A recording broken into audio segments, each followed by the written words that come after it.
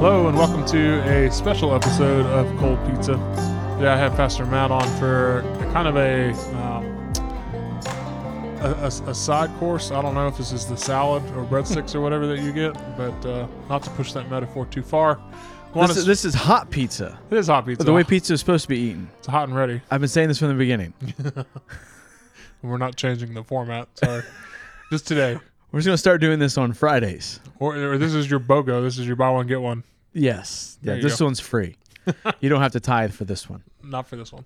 We want to spend a short time exploring some more of this idea of temptation that he touched on Sunday. We talked a little bit about on Monday for Cold Pizza, and really just get an opportunity to kind of unpack some of this. There's been some questions even in home group we heard this week. Some people are like, I'm not sure why this matters. Other people are wanting to understand exactly how Jesus relates to us, and exploring more of his divinity and his humanity, all of those things kind of wrapped up into this one thing, and how specifically it helps us understand him from Hebrews as a high priest. So with that, we're going to kick most of this over just to Pastor Matt, let him kind of explore some of this with us, and hear how we can understand our high priest, particularly in relation to Hebrews here. Yeah. Well, thanks for joining me, guys, and thanks, Russ, for kind of walking through this with me.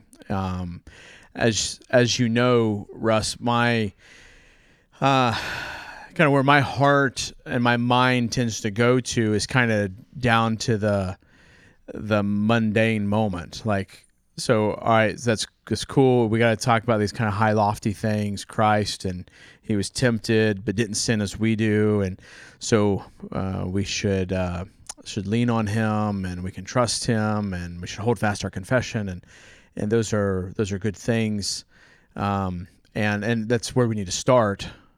But then, like, so what does that look like today when I'm driving home? Yeah, and that driver cuts me off, or when I'm making a phone call, or when I choose what song to listen to or not to listen to. What does that do? Like, how do I deal with that moment? Because all of those things we talk about have a bearing on that. Yeah, and some things the scriptures are very clear on, and other things are not. It's clear on things like drivers cutting you off, eye for eye. Right? Yes, you should take them out. Yes. But on other things, it's a little more gray, you know? Yeah, well, and it's I think the church for a long time has just been absolutely terrible at helping people move beyond token application. Sure. So and it is go hard home and be nice to your wife tonight. Well, fantastic. That's not very helpful. Yeah, it is hard sometimes to remember and explore all the categories, but it's also something that we're supposed to do on the active listening side. We don't have to be spoon-fed that from the pulpit, but there is a good amount of training, to your point, that we have to be ready to do to bring these things home. Yeah. The hope on the pulpit side is just to model it. Yeah. Right? I'm just going to give you some examples of moving this down into the layer of daily life. But even then, like, your life's a little bit different. So it's going to look a little bit different even than when I give my list of 8 items. Yeah. Right? So with that said, Pastor Jeff was working through the chapter that had verse 15, or chapter 4, verse 15, and where Jesus is said to have been tempted just as we are, but without sin. And Jeff wonderfully treated that passage, and so on and so forth. And again, you get to that temptation portion. And then the next day I was listening to Doug Wilson's blog podcast, and he starts talking about temptation, but particularly in that blog as it related to homosexuality. And basically someone had called into question his hamartiology, like his understanding of sin and temptation, and just as if he's not been dealing with that extensively for like 500 weeks, word by word, of the different. In his podcast, he always podcast. he's in the middle section. He always does a study on hamartiology and looks at every single word the Bible uses for sin. Yes, exactly. So, and at the end of that blog, he basically says, yeah, you wouldn't have said what you said had you actually read the other things I've written and listened to the other things. And he says, then you can check them out here, and you can check them out here, and you can check them out here. So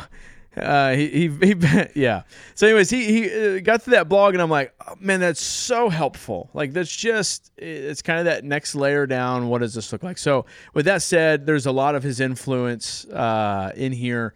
It was just really helpful in thinking through this, and I'll quote him, when I think it's appropriate. But anyways, to kind of kick us off here, and I'm going to try and run through this as fast as I can for time sake. But in Hebrews, we've deemed this kind of primary theme subtitle as a life firmly planted in the supremacy of the Lord Jesus Christ. And the overarching theme in Hebrews is the priesthood of Christ. Mm-hmm. But the priesthood of Christ for what purpose? So you in every book of the Bible, it's easier to see this in epistles, where you'll have an overarching theological theme, and then you'll see the pastoral application of that theme. So Paul is going to write in the book of Ephesians these big, lofty theological themes, and then the second half of the book he's applying those themes. And in Hebrews, though, it's a little more cyclical in fashion, kind of like Peter is. So you have a theological theme, and then a reminder of the application, and then a theological theme, and then a reminder of the application, a theological theme, and a reminder. And you see that, I think, a lot in Hebrews. You see this theological theme of the supremacy of Christ, specifically as it relates to his priesthood, and then you see the application, particularly of assurance. Mm-hmm. Let me back up. Perseverance, rather. You see that theme pops up back in. I hold fast.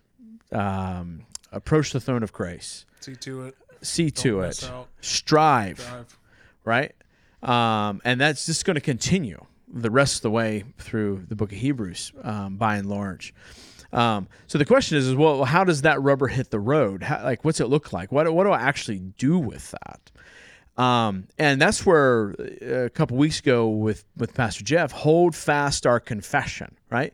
And we can say that confession in different ways, but just for this conversation, that Christ is supreme, that his means of justification is the only means of justification before God. Any other proposed means of justification is not a justification. It's not possible. It's not effective. Well, conversely, it's actually condemning further. Yeah, absolutely. And so each and every day we must hold fast. And we hold fast to the confession, again, that Jesus is our great high priest, that he is the supreme one. And this, again, you're going to hear a lot, particularly his priestliness, as we get here into the end of chapter 5 and 6 and 7. And that when you stand under the judgment of God, your only hope is a mediator, is Christ as our mediator, someone to deal with the judgment that is justly yours. Yep. And that's a priest. And Jeff told us last week that we're to draw near, 2 weeks ago, to draw near with confidence to the throne of grace, and there we'll find mercy. Mm-hmm. And the reason we're told that we can draw near with confidence is this, and this is kind of where I want to kind of start to draw us in here, is the reason we're told we can draw near with confidence is because, that's verse 15, for we do not have a high priest who is unable to sympathize with our weaknesses, but one who in every respect has been tempted as we are, yet without sin. Now, again, Jeff didn't have time, I think, in that context to dive into that, for he in every respect has been tempted as we are, yet without sin. And so that's where I want to kind of jump into that moment right there. So we're really just going to focus in on that phrase, tempted as we are, yet without sin, and we're going to explore that temptation, because I think it's right there in the mundane moments of temptation that the battle for holding fast and the battle for drawing near is conquered or defeated. Yeah, that's what we were talking about in the office that week. He was trying to decide how far to jump in on this temptation piece, and we ended up, pushing more towards the fact that we have a high priest. This is where he's setting it up for the first time. Yeah. And then really the imperative of the section, which is verse 16, right? Draw with confidence, draw near. Why? Because we have a need that we may receive mercy and grace. So, yeah. Yeah. And why can we? Because we have a high priest who has been tempted. So the question would be, what kind of high priest? One who has been tempted. Yep. And to your point this past week it's what kind of high priest? It's one who's qualified and who's appointed. And so he didn't address as much the what kind so much as there is one, and this is what we're to do. Yeah. So what is then temptation? So I'm going to give you a definition of temptation. That's my operational definition. Temptation is the moment something seems delightful and now you're faced with a choice. Yeah, that's helpful. Yeah. So looking at one of the sweet ladies in our church, happens to be in my home group, cooks these delicious chocolate chip cookies. They're amazing, and some of it's because they're always gooey and there's salt on top. That's the right way. I love that sweet salty thing going on there, and I'm not a big sweets person, but they seem delightful, and now I'm faced with a choice: do I eat or do I not? Now, first of all, we got to understand that temptation is not always toward a bad thing. Like eating her cookies. That's not necessarily a bad thing. However, temptation is usually used in the negative sense.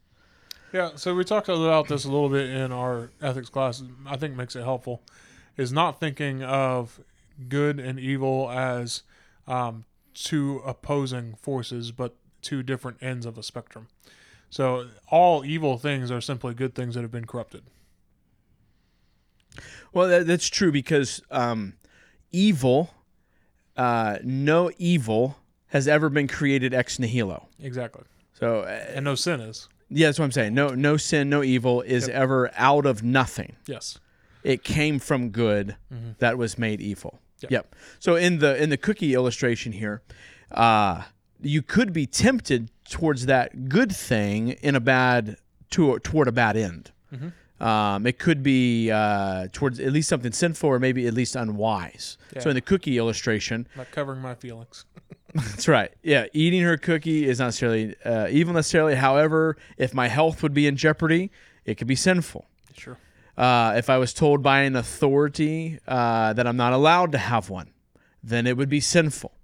If I eat it in order to escape some life situation, then that would be sinful. And those are very real temptations. But we got to remember, though, the desires can be for good things or bad things, and then also for good things becoming over desires. Sure. Right? So a desire for a cookie is a fine desire. A desire to eat that cookie to escape your bad day is a desire for a good thing gone bad. And a desire to murder someone because they took your cookie is, also evil. Reasonable. I mean, for these cookies, I think so. Thou shalt not steal. Yeah, don't take my cookie or you will die. Now, I think it's helpful. We have to also say that temptation, we have to understand temptation can come from different places. The world, the flesh, and the devil. So let me give you some scriptures here. 1 John 2:15. Do not love the world or the things in the world. If anyone loves the world, the love of the Father is not in him. That's 1 John 2:15. That would be an example from the scriptures of being tempted to love the world. Now, clearly this is not a rejection of loving the world in totality, but an inordinate desire towards the world, a worship of the world. Then you have the flesh. So you have the world, the flesh, and the devil. So the flesh, Galatians 5:24. And those who belong to Christ Jesus have crucified the flesh with its passions and its desires. Now that's an important passage. We're going to come back around to that in a bit. But Galatians 5:24 is referring to this flesh that ultimately has died with Christ. This is the evil, corrupted spirit that has been ruined by sin. Yeah, Paul's at war with in Romans 6 and 7. Yes, exactly. And thirdly, you have the devil. Ephesians 2, the second part of verse 2, following the prince of the power of the air, the spirit that is now at work in the sons of disobedience. This would be like Jesus in the wilderness, the devil coming himself to tempt Jesus. Now, something I heard recently that Vodi Bakum said is that we tend to be lopsided, though, in the understanding of these three influences. For sure. What are the sources of our temptation? Some of us view the world as the only problem. So we just got to get away from the world. It's everyone else's fault, and we just stay far away from anything that's of this world, kind of Amish style, or we're just blaming everybody else. That leaves us, though, with the flesh and the devil, and largely unguarded. But second, some of us always focus on the devil. The devil made me do it, or the devil was tempting me. Just looking for the devil everywhere. It always cracks me up when I hear people talk about the devil. Is I'm like, he could have. I just don't think you're that important. Oh, no. Just most of us will never meet him. Listen, he's been sitting on Biden's shoulder for the past 2 years. Like, he flips between there and Kamala Harris and RGB, but she's gone now. And I mean, they're celebrating together. And then maybe Nancy Pelosi, and eventually they'll be together too. But like, that's where he's at. He's, You've got Wormwood. Yes. But then if the devil, well, then the world and the flesh, again, is left unguarded. Yep. And some of us think that the only problem is the flesh. My temptation is always from within. And then the devil and the world goes unguarded. So, first of all, when it comes to temptation, you need to have a holistic view of these things. Where is my temptation coming from? Now remember, the battle to hold fast to our confession comes at the moment of temptation. That's where you have to win that battle. I mean, yes, you're going to have good moments throughout the day and through many days, Lord willing, that you're going to hold fast to that confession. But it's the moments where that's tested. Like, we're going to learn in this upcoming sermon that Jesus' ability to hold fast to the confession, if you will, when life was easy, did not prove the depth and the intensity of his and the fidelity of his righteousness. So that's why it came down to the trusting his Father through the bearing of the weight of sinfulness of all of mankind. That in that moment, those moments leading up to that trial. I don't mean the trial before Pilate, but the trial of trusting his Father into the cross, that his plea to the Lord, to his Father there, was not to remove the cross from his plight. Even in the garden, his desire to, like, Father, please let this cup pass from, like, that his struggle in that was not so much a struggle of, I don't want to go to the cross. It was a, God, I understand the frailty of my humanity, and I need your help to endure it. And so Christ endures in that moment the most intense measure of testing of someone's righteousness that anyone could ever go through. The most that you and I could be tested would be underneath the wrath of God. Do we trust him underneath his wrath? Well, Jesus does that, but not just for one man, but for all that have been chosen. Yeah. And he comes into that moment of intensity, being tested, having never experienced any of the Father's anger towards him. Yeah. Let alone all of it for all of his chosen. To infinite measure. So in that moment, for him to be able to entrust his life under the intensity of that temptation proves the intensity of his righteousness, which is just astounding. So it was in that moment where his his confession is being tested greater than our temptation would, or our faith would ever be tested. Yet without sin. Yet without sin. So we have, in that moment of temptation, the moment something seems delightful and you have a choice. Mm-hmm. Do I pick up my thoughts and place them on Christ, or do I let those thoughts run away from Christ? I mean, that's really, if we will boil this down to brass tacks, there you have it. So here's the question. The next question I asked was, where does temptation turn to sin? Is it sin when I'm tempted? Or even because something seems tempting? Where does it cross the line? Is it sin even if I have a proclivity towards that sin? So like lust for a man? Mm-hmm. Or emotionalism for a woman? Now, yes, men can be emotional too, for all those who just said yeah, but for a man, when a woman or a girl walks in with pants that appear to be painted on, and it's noticed. How dare you? He notices. Is that sin? When is it sin? Yeah. For a woman, when that time of the month rolls around and her emotions begin to heighten, and those emotions are on the verge of getting into the driver's seat. Notice I said on the verge. Is that sin? Just because it was tempting? It seemed good for the moment? Is either person now on the hook to confess sin, ask for faith, and walk in repentance? Like what's happening? What do we need to do?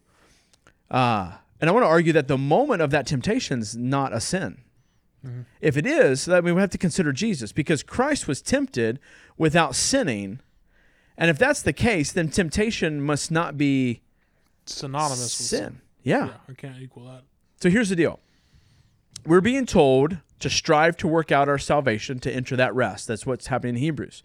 And to do so by going to Jesus, who was tempted as we are, yet without sin. So we're to hold fast our confession, because that's where our justification is wrapped up in, is whether or not he was tempted legitimately and then therefore acted without sin legitimately. Like those... To obey the law, to earn the righteousness, all that, yeah. Absolutely. So when you say, well, why does it matter whether Jesus was tempted and without sin or blah, blah, blah, blah? Well, your justification hinges on that. And when we talk about holding fast to your confession needs to be a little more than ankle deep in just saying, well, Jesus is my justification. That's my confession. Oh, well, that's fantastic. That's milk. Move on to something that's more chewy. Yep. We're in that category. Now, moving on. We cannot say that the temptation, though, of a sinless human being, Christ, and a sinful one are identical. And this is where, particularly Doug Wilson was really helpful. But there is significant overlap between the two, kind of like a Venn diagram. So back to verse 15. For we do not have a high priest who is unable to sympathize with our weaknesses, but one who is in every respect has been tempted as we are, yet without sin. He was tempted and tempted just as we are. So you have the lust of the flesh, so the desire for food. Remember in the wilderness where he's there for 40 days, like the 40 years of the wilderness generation, right?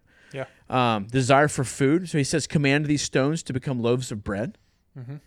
Then you have the lust of the eyes, where he is tempted with unfettered, I'm quoting someone here, unfettered access to kingdom, cities, wealth, riches.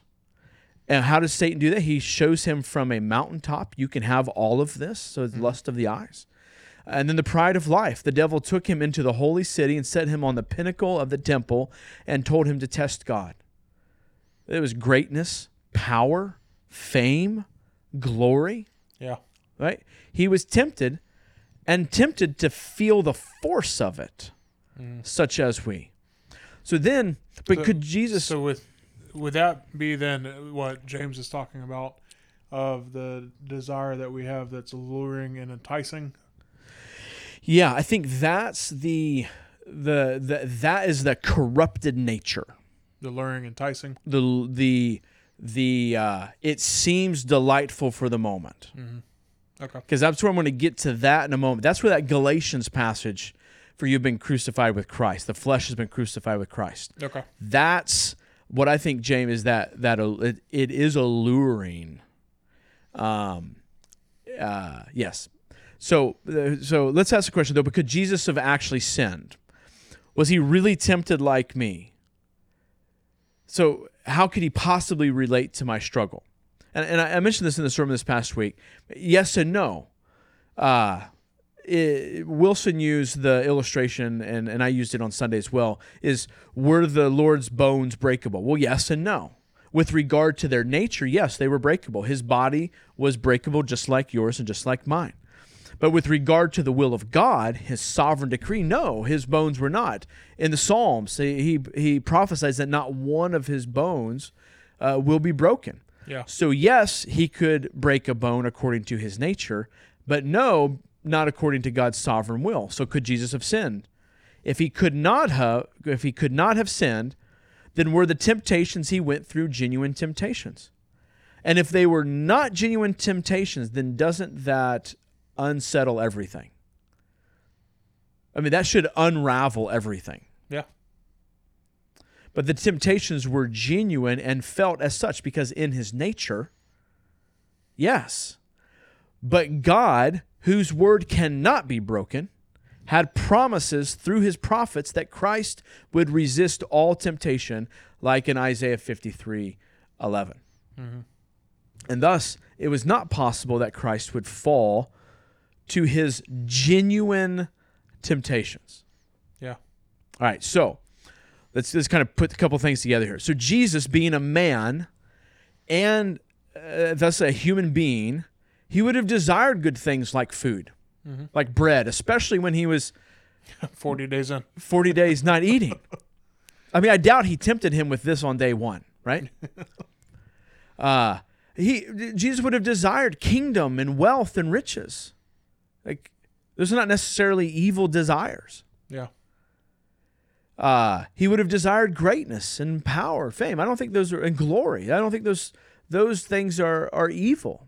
And these desires are not evil, and being tempted by them does not warrant sin and a confession.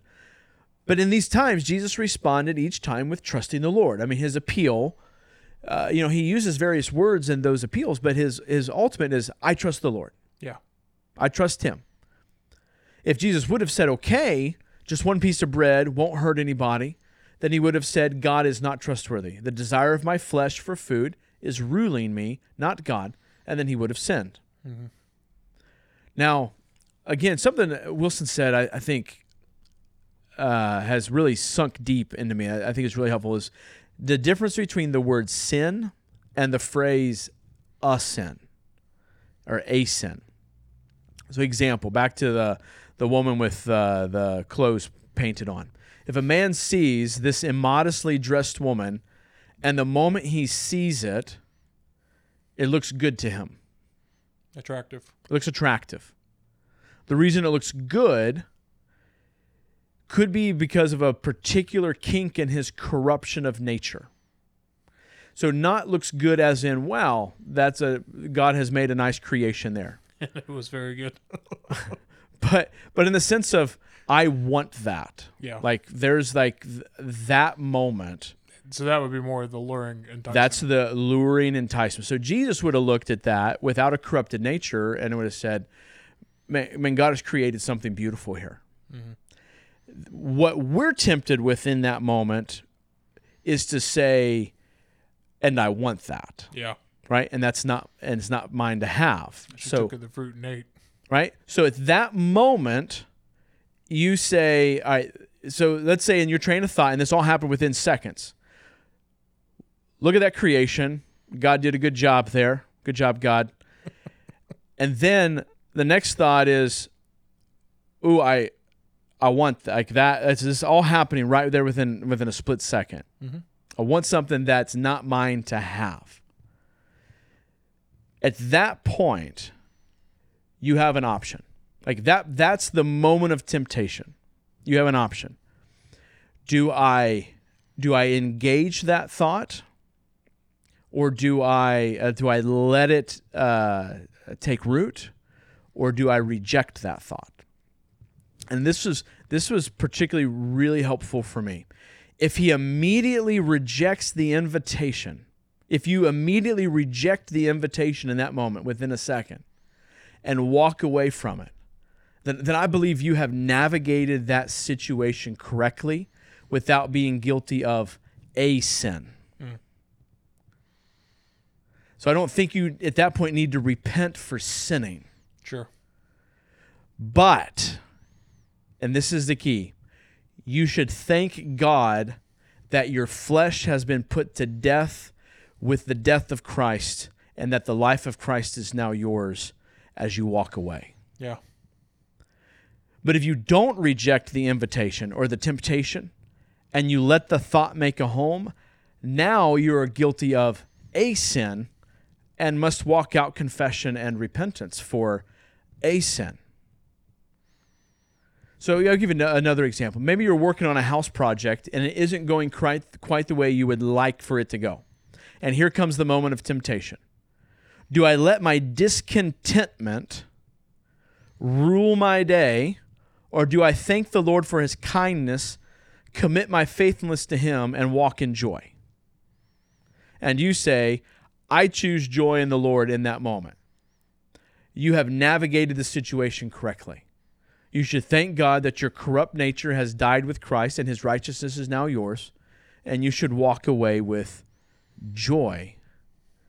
So I don't want to get ahead of myself. I'm going to trust my notes and stick to my notes here. But here's the problem. I think most of us get caught up right there in that moment. So the scenario looks the same. We're tempted, but we navigated it rightly, and yet we walk away feeling guilty and defeated. Right? Yeah. So we walk away because not only was it, oh, this is a beautiful creation, then that next thought is, I'm tempted to want that, right? That's not mine to have, that whatever the situation is. But then you say no. You walk away from the temptation, navigating that rightly. I think we're tempted to, though, to still walk away, even having done that, with guilt. I'd say I'm such a pervert. And defeat. Yeah. Yep. Or man, I'm not as perfect. I'm not as perfect as I'm supposed to be. Yeah, I can't shake it. Can't get away. And here's what I think you're forgetting in that moment, is that your flesh has already died with Christ. Mm-hmm. And he is now alive in you. You don't have to keep putting that flesh to death. Now, there's a sense in which you do, and we'll get to that in a second. But there's a sense in which your flesh is already dead. So why are you walking away trying to kill your flesh more? Like, there's a real sense. So this part it should be dealt with as you walk away and you're communing with the Lord. This should be dealt with in justification, not sanctification. What you should celebrate is that old man is dead. Yeah. And the fact that you walked away, leaving him hanging, is evidence that he's dead. Now, there's still residue from that. There's still residual fleshliness that we can still be tempted by, but he's dead. But it is dead. It's dead. And his justification is already yours. Mm-hmm. That's what was alive in you that led you to navigate the situation rightly. That's what the new man did. Yes. So you should walk away celebrating. Yeah.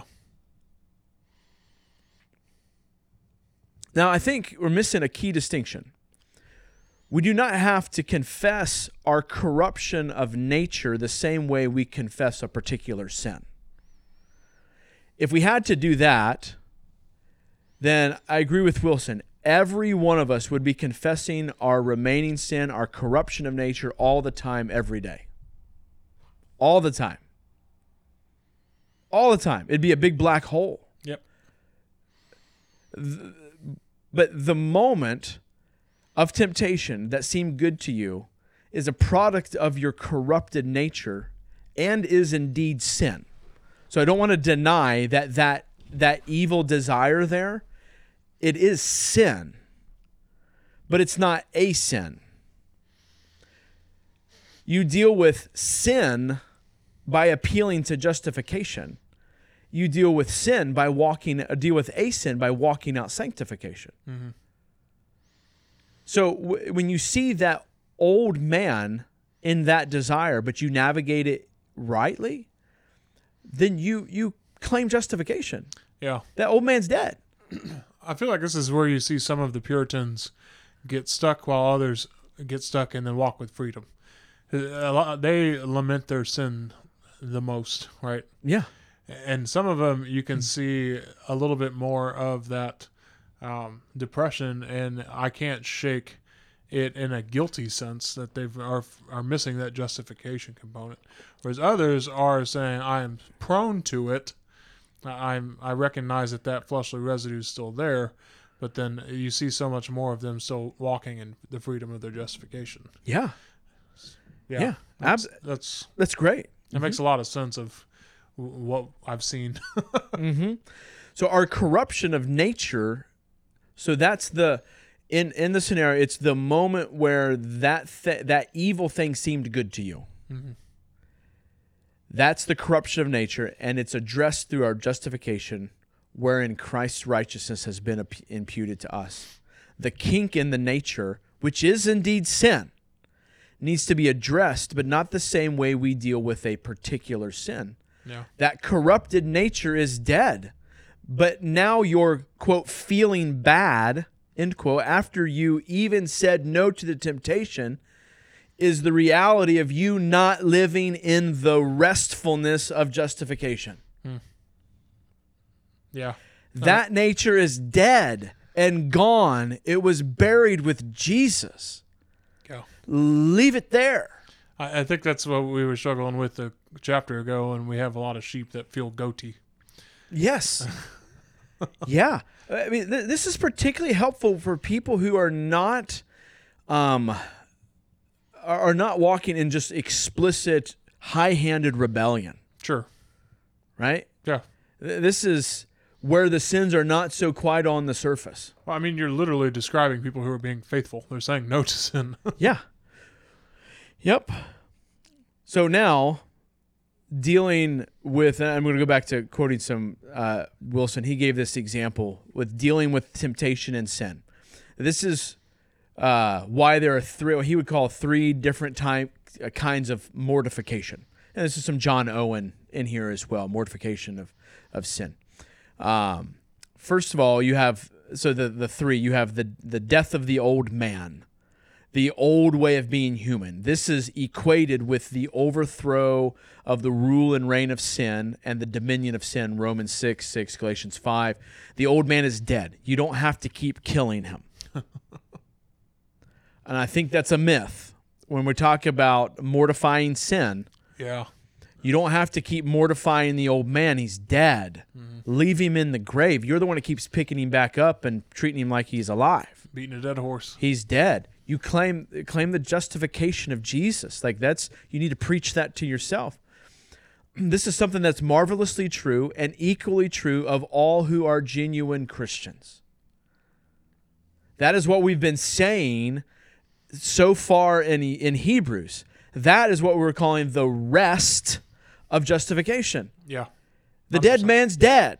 Mm-hmm. Like, he's dead. There is no half dead. He's dead. He's all the way dead. And you are not the one that killed him. You don't get credit for killing him. He died with Christ. Yeah. By faith. Yes, this is not Monty Python or Princess Bride, right? Number 2, mortification, occurs in the lives of Christians who have stumbled or fallen, and significant sin has grown up in their life. So Colossians 3, verse 5, put to death, therefore, what is earthly in you, sexual immorality, impurity, passion, evil desire, and covetousness, which is idolatry. So these are not small things. But he's talking to legitimate Christians. Yeah. The action he is calling them to is a decisive action at a point in time. Turn from these things. This is the walk in faith and repentance. Okay? Then number 3, John Owen here. A man should not think he makes any progress in godliness who walks not daily over the bellies of his lusts. So Romans 8:13. For if you live according to the flesh, you will die. But if by the Spirit you put to death the deeds of the body, you will live. Now, the verb here is that of continue and ongoing. Yeah. This, you will never get away from this side of glory. So you have the first category, that man's dead. Stop taking him out of the grave. He died with Jesus, and God put him to death and gave you a new life. That's done. I think that's where we tend to want to get him back out of the grave in that moment of temptation, when the corrupted spirit, the corrupted nature was there. We should just walk away saying, no, he's dead. Thank God he's dead. And thank God the righteousness of Jesus is mine. Therefore, I'm justified. Mm-hmm. But then 2 is grave sin. Like you've fallen into sexual immorality, impurity, passions, evil desires, and so on. That one seems to be the most obvious. That's the most. Then number 3 is this like continuous plucking of the little things of evil that you see. Yeah. Like and basically Owen is saying you're crazy if you think you're going to make any progress without doing these little things every day. That's the consistent weeding. Yes. So example, Wilson gave us this idea of a weed patch, right? But listen to this. Listen to the way it says this. God plows the weed patch under and makes it a garden. Mm-hmm. The old status is dead. It's now a garden. It's now a garden. Yeah. It's not a field of weeds anymore. He changed the status. Number 2 happens when the garden is untended for a week. You come back and you got weeds to your thighs. Just like that. Where'd this come from? Yep. Man, I was having that conversation with my boys at breakfast time today. We're talking about men who don't lead well in their houses and how weeds grow up in those houses. And I took the time to apply that specifically to their individual lives. Like, buddy, when we see this weed in your life. This was in the context of we've let our kids place some FIFA World Cup on our phones and that stupid Minecraft game. And literally that's the only video games my kids ever get to play other than Wii Fitness at grandparents' house. But what we've noticed is some bad weeds in their life. Like, for example, last night, their heads were stuck on those games for the half hour that we let them, and no one shut the door to the chicken coop. Now, this is a real life or death situation here. Okay? So they now I almost got up and killed them all, the kids, not the chickens. Yeah. Because Sarah woke me up at 11 and said, "Hey, something's gonna die." Sarah woke me up at 11 and said, "Hey, I don't think none of the kids mentioned shutting the chicken coop."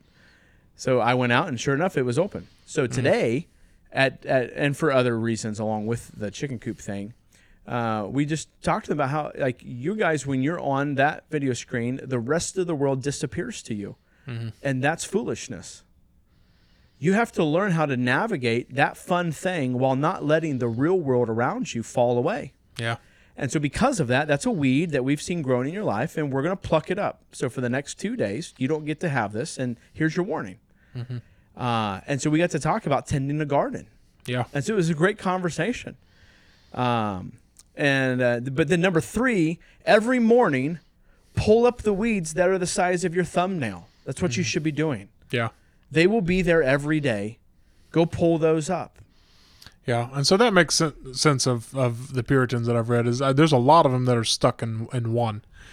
They are consistently beating that dead horse of the old man, and I think, to me, that is even an over-realized, but a not letting go-ness of total depravity. Yeah. For the Christian, you start with total depravity as you're dead. Yeah. But when you are made alive, total depravity is not the reigning rule for you. No, correct. Absolutely. And I think this is where, one of the many things, but I think at our core, one of the things that just unlocks like the oil of gladness, that unlocks joyful living. Because now you should be ruled by your confession. And my confession is the old corrupted man is dead, and Christ is now alive in me, and because of that I am justified. And then, if that's what you're ruled by, then when you get weeds that are high, what's the big deal with confession? Because you believe the first thing. Yep. So what's the big deal with confession? Or I'm ruled by this justification. So what's the big deal with pulling up with going out and pulling up a bunch of little thumb-sized weeds? Well, I think the frustrating thing is for the other Puritans is, man, get me away from this body of death. Like, I'm sick of these weeds. I don't want them here. Yeah. I want to honor the one who gave me this garden. I spend my time over here to the point of your kids doing this section, but then I totally forget about, the northeast lot, and that garden keeps getting bigger, and can I hire some people to pull the weeds up in my life? Need some farm hands. Yeah. So, I mean, I see how you can be encouraged that you're in the garden, but still get really frustrated, though, that there's... Yes. Well, this is the thing. You've got to absolutely celebrate regularly the fact that the Lord turned the weed patch into a garden.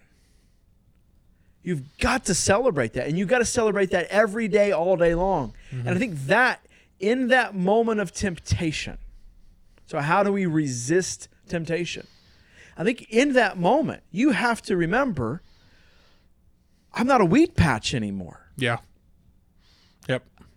As someone, I think it was in the parenting class, said, I think we were talking about this, or maybe it was after service, said, that's a different way of saying you're no longer a slave to that sin. Yeah. Because you're no longer dead. 100%. Like the old man's dead. Yep. He's gone. He's not the slave master. You don't live on his plantation anymore. You're alive to righteousness. Yep. So how do we resist sin? We'll land this plane here in just a moment. How about those temptations? Even the ones we have a proclivity towards. If they are resisted temptations, the person concerned, I believe, is doing well. And if you understand the beginning of Hebrews, you say, well, thank God for the imputed righteousness of Christ, which directly addresses the corruption of nature. Like that I think is the beauty. And that, I think it was when Wilson, he said that phrase. That to me was like, it took for me Hebrews to the next level. Yeah. Like it just, like, okay, so I navigated it well. And as I walk away, if I understand Hebrews, then I'm going to thank God that I have Christ's righteousness, and my old man died with him. That even goes into your passage from this past week or coming up, whatever. He has to make the human priest, high priest, had to make continual offerings. Yeah. And Christ did one. The work is done. Yeah. Yeah. The man's dead. Yep. He's dead. Now we all have sins that lay pretty close to the bone. I like that phrase from Wilson. Around here we sometimes call those things like source idols and whatever, which I know, Russ, you've been saying this for a while, but we need to stop identifying ourselves as certain idols. Yes. Like I should stop saying I'm a power idol. I'm not. I'm a man alive in Christ. That's who I am. Yep. And you're not a comfort idol. You're a man alive in Christ. That corrupted nature that has the proclivity to worship comfort, he's dead. He's dead. And what I need to remind you less that you're a comfort, that you're a comfort idol, and remind you more that your comfort idol has died. Yeah. That the man who worshipped that is dead. One of my And favorite. you're alive to Christ. One of my favorite conferences, classes that we did was when we took each of the 4 Gs and devoted a whole session to each of them. And really just showing, because like for me last night in our home group, we're talking about evangelism, and I'm like, man, evangelism for me, the on-ramp is the goodness of God. Like I find what good people like, and I explore that with them, and I show how all of it goes back to the Lord. Yeah. And so, I mean, yes, I'm not a comfort idol. I celebrate goodness. I have a good God. Yeah. You're alive. Mm-hmm. Now that matter in your bones that lays close to your bones is truly broken, busted, perverted, and truly improperly sinful. Mm-hmm. It's sin that it would even seem enticing. I think that's that evil desire, such that James is talking about there. But Wilson said this, but if I tell you that you are defeated and already committing sin at the first sign of battle, then you are giving people a counsel of black despair. Yeah. Yes. Again, there is an important difference between sinful and sinning. Mm-hmm. Every mature Christian knows that we all have to deal with the fact of our remaining sinfulness embedded in our flesh. Mm-hmm. We can and should lament the corruption of our sin nature, which is truly and properly sin. That's that corrupted nature. Mm-hmm. Remember and thank God for the righteousness of Christ. But we ought not to confess a sin until we commit one. Yeah. Yeah. I was reading one of our a worship book for our liturgy stuff, and in there it's talking about how our motives in worship will always be these type of things. Like we'll always have some corrupt motives. We'll always have a little bit of pride mixed in, and we confess and confess and confess and confess all of our tendencies, all of our old man stuff, and neglect to say, but this thing that I'm doing is real. Yeah. This thing that I'm offering is real. The thing that I'm actually doing right now is righteous. It can be righteous because it's in the power of Christ. Yes, and it's being done by faith in Christ who's given me the new man. Yeah, so our caveats don't have to kill all of that. Yeah, well, and I think our caveats just throw those in the trash. Mm-hmm. I remember, I guess it was a year or so ago now, counseling someone. It was a little more of a confrontational counseling time, but I just remember there being this huge sentiment. Well, can you ever really do anything without sin? And I wish I would have had these words. I wish, because it was just so everything's done with sin, so stop holding me accountable, essentially, is what it was. And I wish I'd have had these words to say, you have a corrupt nature, that you're not living in the justification of Jesus Christ. Mm-hmm. And then over here, you really did confess a sin, or that you really did commit a sin that needs confession and repentance, which we did some of that. I just wish I'd have had a little bit better language. And can you do things without sin? Yes. Yeah. That's called righteous living. Mm-hmm. Exactly. Yes. So when the temptation is present and it seems good, but within a moment you choose to not act on it, you should thank God for the righteousness of Christ, that your justification rests in Him and Him alone, and that the old man is dead, and you should move on. And that is persevering. Yeah. You should move on. Mm-hmm. Like, what are you doing in that moment? You're holding fast your confession. Yeah. And boasting in hope. Right? Boasting in hope.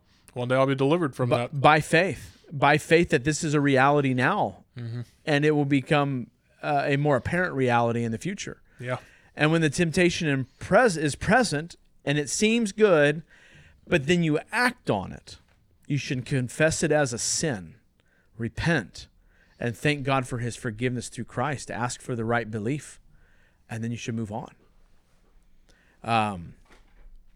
Wilson ended with a couple metaphors, or a metaphor and a quote.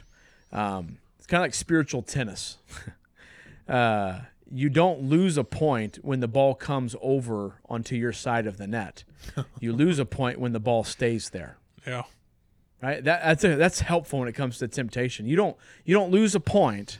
So you mean you don't have to confess a sin, because the ball of temptation came over onto your court. Yeah. It seemed good. You lose a point when the thought stays there. Yep. When you didn't send it back to hell. Mm-hmm. That's when you lost the point. And then Martin Luther says this: you can't keep birds from flying over your house, but you can prevent them from building a nest in your chimney.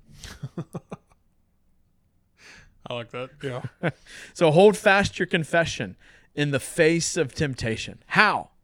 We prayerfully pick our thoughts up and place them in the right spot on Christ and everything he has said and everything he has done and everything that he has promised to do. Hold fast the confession and boast in hope. Well, I hope that was helpful. I'm sure there's a lot there to digest, but I've been digesting this since for the past couple weeks, and yeah. Finally, get it off your chest. Yeah. I'm sure it'll stir some questions and something we'll be diving into with DNA leaders soon. We'll move back into some of our training and stuff, because this has serious implications for gospeling the heart. I mean, you're describing all of that. Mm-hmm.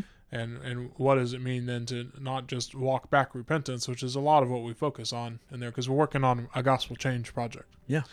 But the part where you're victorious, it needs to be celebrated and recognized for what it is. Mm-hmm. And to me, that's the do sheepy things. That's what's actually going to be enticing in our evangelism to people. We try to tell people the good news to what? To a life of dreary black despair? No, Mm-hmm. to a life of victory over sin. And what does it mean to actually walk in righteousness? So, yeah, that's absolutely. huge. It's good. That's good. Good. Well, again, we pray this has been helpful for you. This is what it means to really know in the loving and obeying. Mm-hmm. Yeah. And again, you can live that righteous life apart from being arrogant, because here in 2 weeks, he's going to sound pretty arrogant in Hebrews. But he's calling us to knowing this. And this is what we need in order to move on into maturity. So I want to continue to encourage you to know, love, and obey. And we will see you next week for a regular edition. Yeah, sounds good. See you guys. Take care.